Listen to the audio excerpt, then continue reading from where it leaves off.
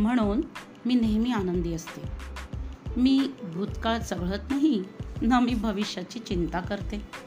मी वर्तमानात जगते ना, म्हणून मी नेहमी आनंदी असते. मी कुणाकडून काळीची अपेक्षा करत नाही. मी कुणाबद्दल राग मनात धरत नाही. कुणी चुकले जरी मी लगेचच त्यांना माफ करते.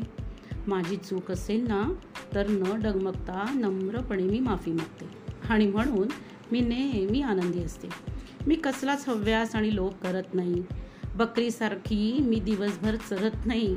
मी समाधानी राहून फक्त 2 वेळात खाते आणि म्हणून मी नेहमी आनंदी असते. मी हायफाय राहण्यासाठी धडपडत नाही.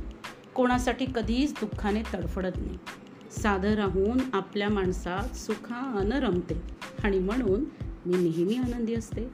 कोण काय बोलतं ह्याचा मी कधीच विचार करत नाही. कोणी काहीही बोललं तरी मला काहीच फरक पडत नाही, कारण पुन्हा मी ते स्मरतच नाही. माझं जीवन स्वच्छंदी आहे, ते मी मजेत जगते आणि म्हणून मी नेहमी आनंदी असते. माझ्या पदाचा ना ज्ञानाचा अहंकार कधी न बाळगला मी. तुच्छतेचा विचार कधीच न मनात आणला मी. पाय जमिनीवर ठेवून गगनाला गवसणी मी घालते. प्रसंगी उपाशी राहून अनवाणी मी चालते आणि म्हणून मी नेहमी आनंदी असते. जगायला काहीच भौतिक सुख लागत नाही हो, म्हणून मी गर्वाने कधीच वागत नाही. सगळ्यांशी प्रेमाने आदराने आपुलकीने वागते, म्हणून मी नेहमी आनंदी असते. जसा जन्म शाश्वत आहे तसा मृत्यू देखील शाश्वत आहे, याची जाणीव आणि भान मी सदैव ठेवते. माझ्यातही दोष आहेत आणि काही उणीव नक्कीच आहेत.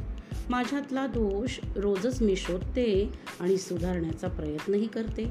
उणीवांना समूळ नष्ट करण्यात गुंग मी असते, म्हणून मी नेहमी आनंदी असते. म्हणून मी नेहमी आनंदी असते.